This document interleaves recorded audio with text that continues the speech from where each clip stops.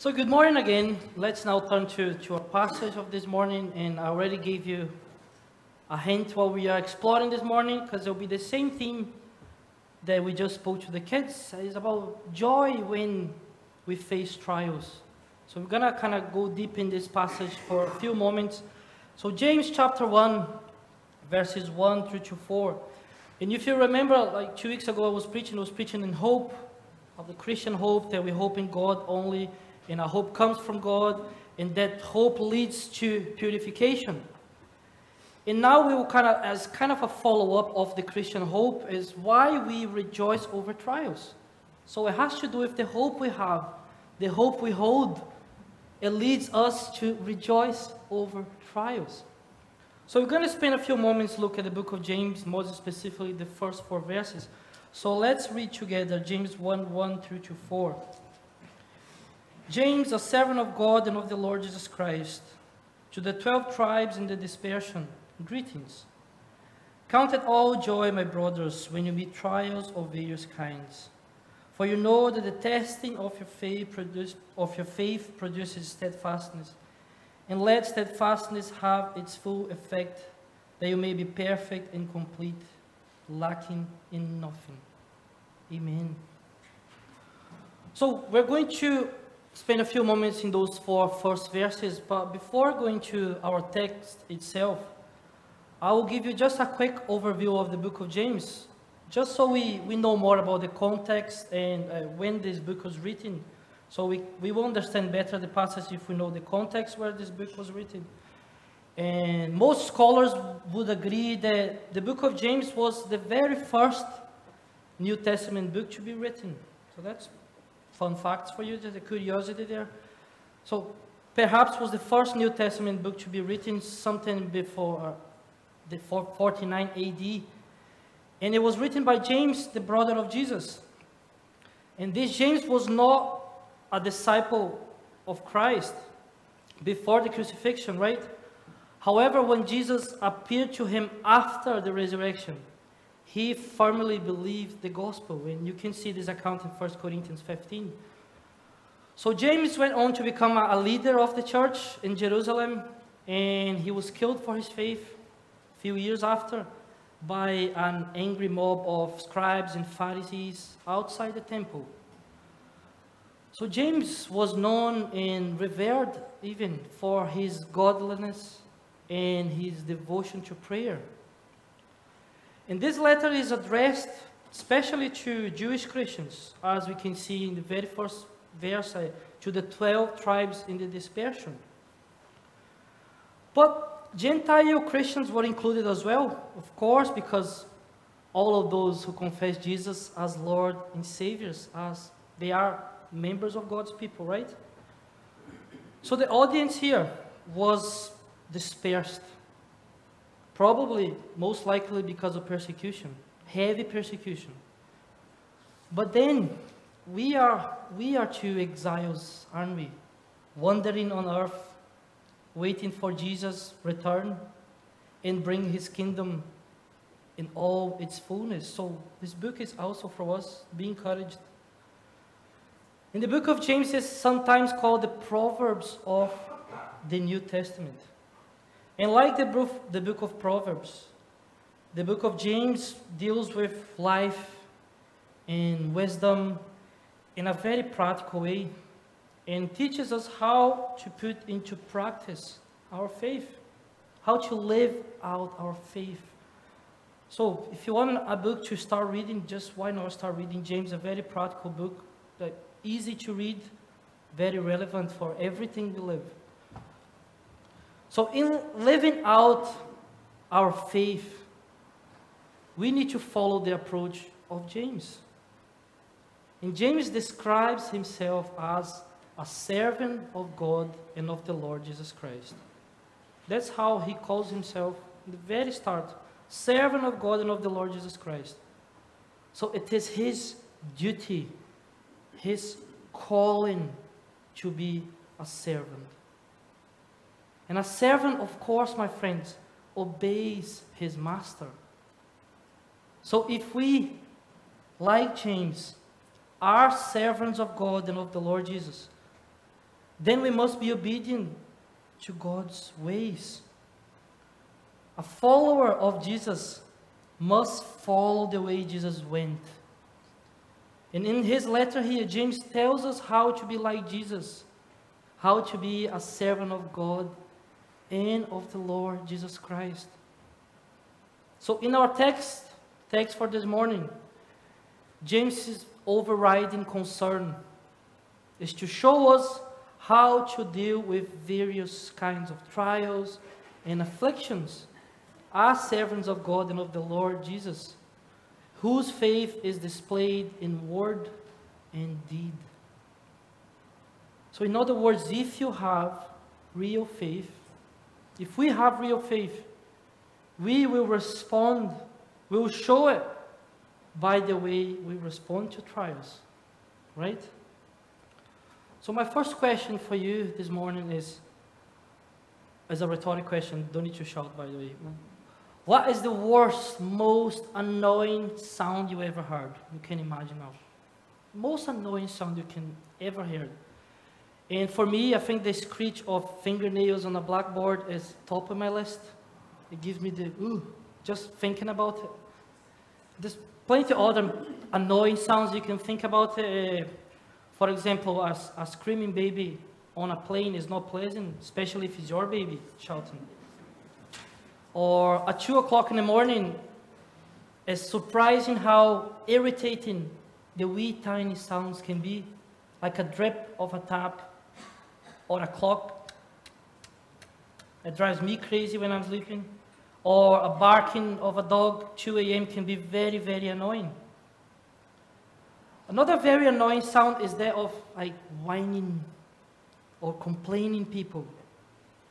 I'm sure we can all relate at one time and another. People complaining and whining, and no matter how many hints you give, these people just don't seem to catch that this never-ending complaining. It's not the best way to respond to difficulties and trials and afflictions. And I can relate with this. As I said, I'm a complainer. I can complain, I can moan, and I can get grumpy. But this is not the way that James teaches us to respond to trials and afflictions. Other people, when they face trials, they choose to quit.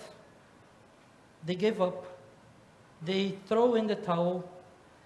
And they normally sink into depression. So that's the progression for this kind of character. Still, other people respond with anger. They blow their temper. They get mad. They lash out. They swear and curse and yell and scream. They go crazy. And still, other people pretend nothing is ever wrong.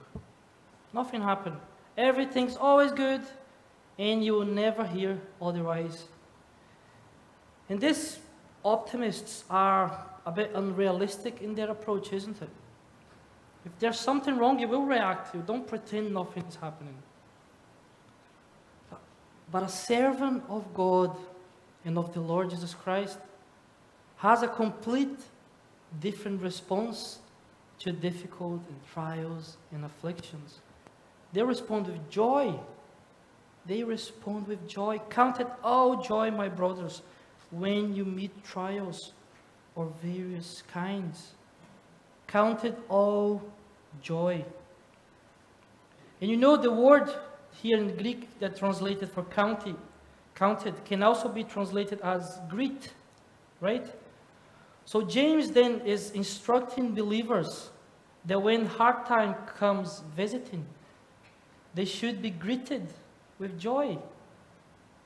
It's very interesting. And what are the trials here that James has in mind? And James is talking first about persecution, of course, as I mentioned in the beginning. Heavy persecution. And it was very common in that day for Christians to be persecuted because Christians claimed Jesus as Savior and Lord. And the authorities would enter their homes and business, and they would destroy and ransack everything you own. They would drag them off to prisons, and in some cases even killing them. And trials like this can test your faith to the maximum, my friends. Can really test your faith. But James has other trials in mind too. Notice that he calls them trials of various kinds. And we give thanks to the Lord that we don't face persecution in this country. But we do have trials, don't we? Especially in the last few weeks or months. Loads of trials. And I can think of many here, to be honest. I can think of family fights or quarrels, and cancer, heart attack, a mental illness, bankruptcy, a prison term, addiction, divorce, a loved one passing away, or this never-ending story of COVID-19. And I won't lie, this list is exhaustive, isn't it? Absolutely exhaustive. And I'm more than sure that most of you can add some other items to this list. When I talk to people here in church, I see that every family or extended family has some kind of trial going on. So we can all relate with that. But James says here, count it all joy, my brothers, when you meet trials of various kinds. Please note that James here is not saying Christians should always be smiling and acting as if nothing is wrong. And English is not my first language, right? But I understand that there are two English expressions that tell us to act this way. And the expression are keep a stiff upper lip and keep your chin up. More in Scotland, keep your chin up. It's very prominent here. And I do understand why these expressions exist, because keeping a stiff upper lip can be hard to do. And that's why it became an expression. When someone gets upset, his or her lips might tremble, you know. And if you keep a stiff upper lip, you are trying to show that you are not upset, right? And keep your chin up has this similar meaning. When someone is sad or depressed, the person might drop his or her head. But a chin held high shows confidence and optimism. Show that nothing can touch you, right? But James is not telling us here to keep a stiff upper lip or to keep our chin up. He is not telling us to pretend nothing is wrong when we face trials of many kinds. James calls for a broader, deeper perspective that involves neither denial, nor mourning, nor quitting, nor anger. Count it all joy when you have your share of trials, says James. Let's be really honest here. Doesn't this sound weird? Sound crazy, perhaps? Doesn't this sound the very opposite of how sane, normal people should respond to trials? On the face of this statement, the Bible, or this passage, that does not sound true or realistic, does it? And not really. You know, we have no problems accepting most of the Bible, right? We agree when the Bible tells us that God created heaven and earth. We agree that the wages of sin is death. We know that sin brings misery. We have even no problem accepting the birth and the resurrection of Jesus. But we do have problems accepting the words of our text this morning. We do have problems like joy and trials that doesn't make any sense. But James says, count it all joy when you meet trials of various kinds. In hearing this, your first reaction is probably like my first reaction. It's like, really? You got to be kidding. That's not how we do. And you know, some things are meant to come together. When you hear something, you know that, like fish and chips, they're built for each other. Bacon and eggs. I'm just trying my favorite breakfast here for you guys. macaroni and cheese, they are made, they come together very easily. But then we look at trials and we look at joy, and it just doesn't seem like those two things belong together at all. Our world thinks joy comes by avoiding trials, not by encountering trials. And we Christians, we often buy into this, more often than we realize. Because joy doesn't really come when we encounter a trial, does it? If the goal of our lives is ease, then trials are bad. If we are living to be comfortable and healthy and wealthy, then trials are really bad. But if the goal of our lives is something else, then trials are good.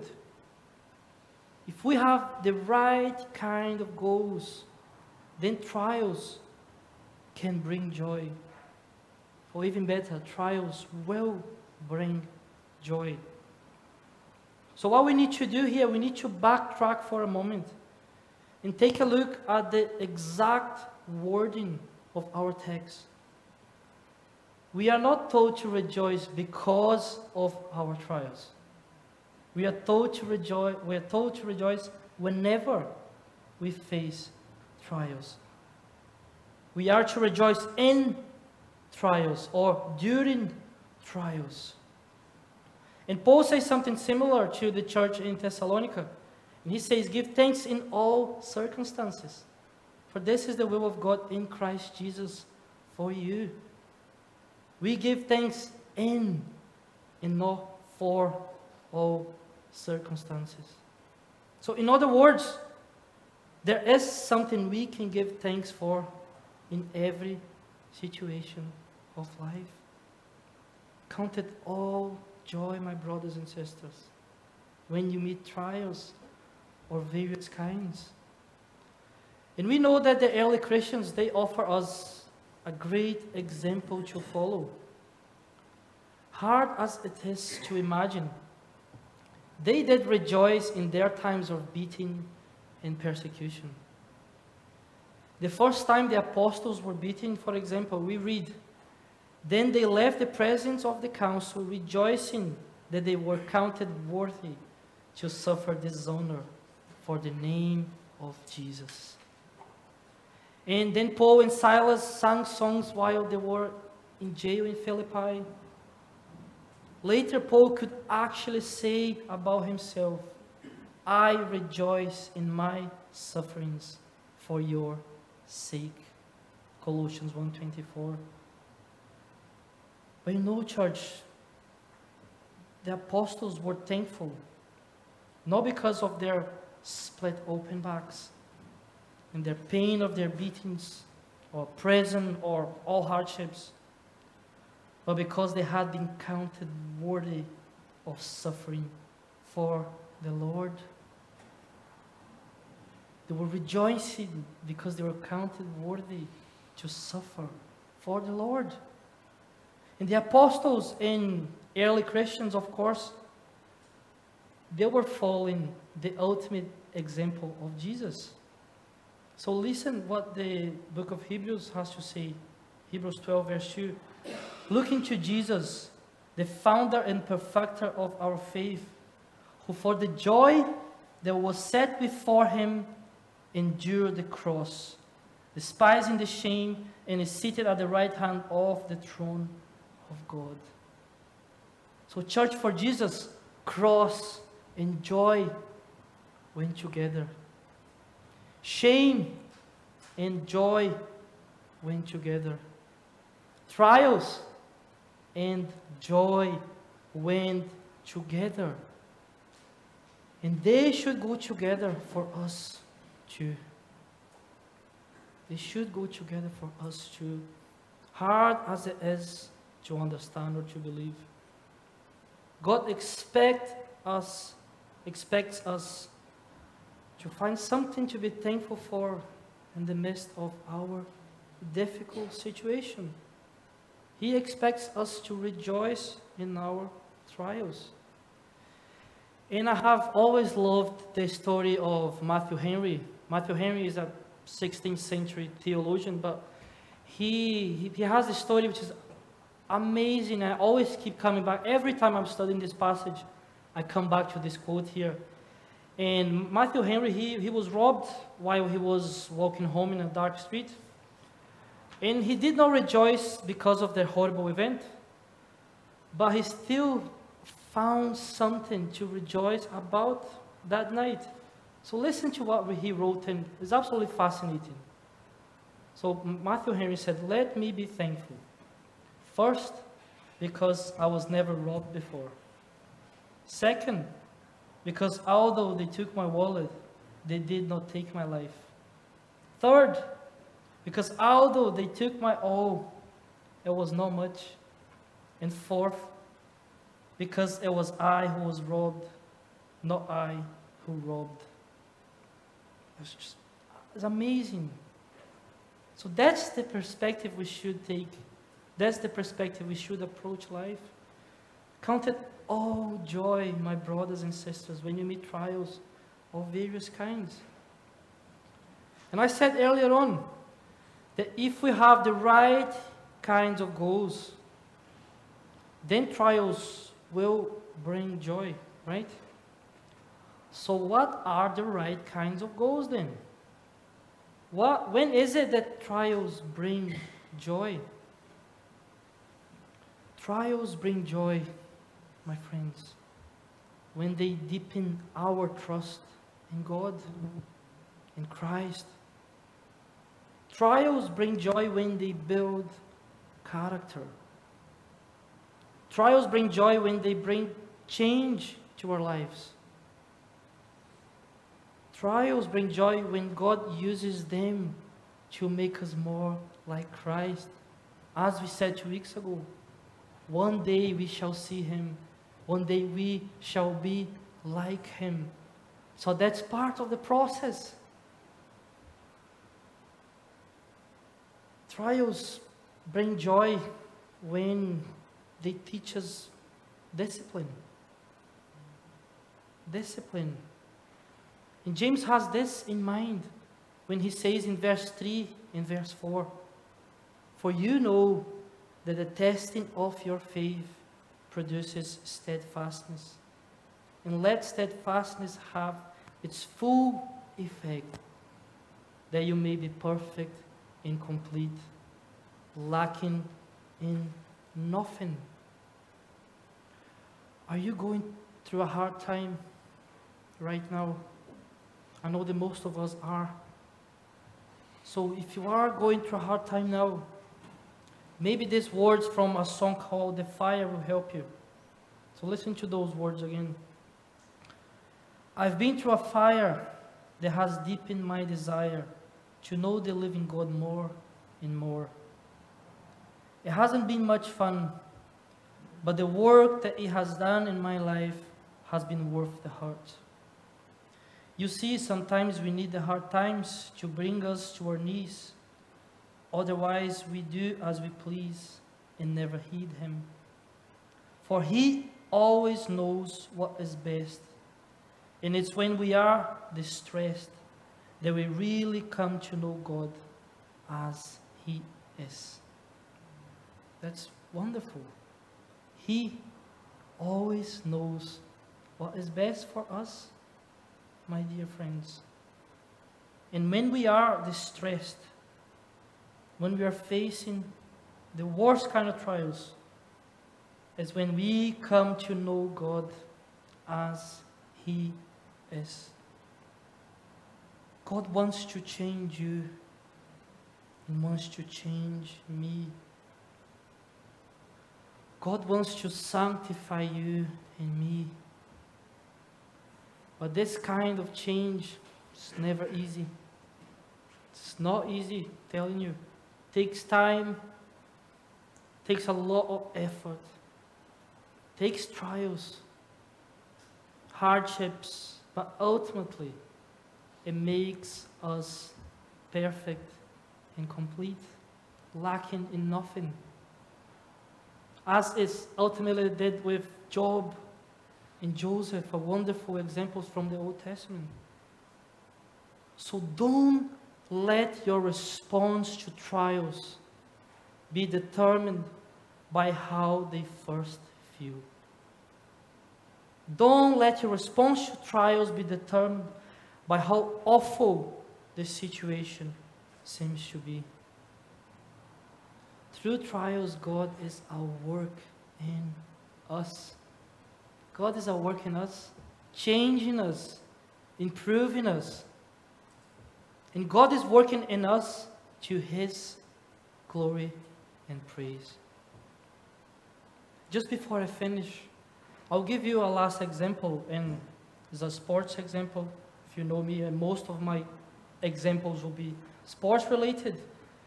But some professional teams around the world, they host their home games in a dome roof stage, like a closed stadium, right? But those teams, funnily enough, they're not very successful.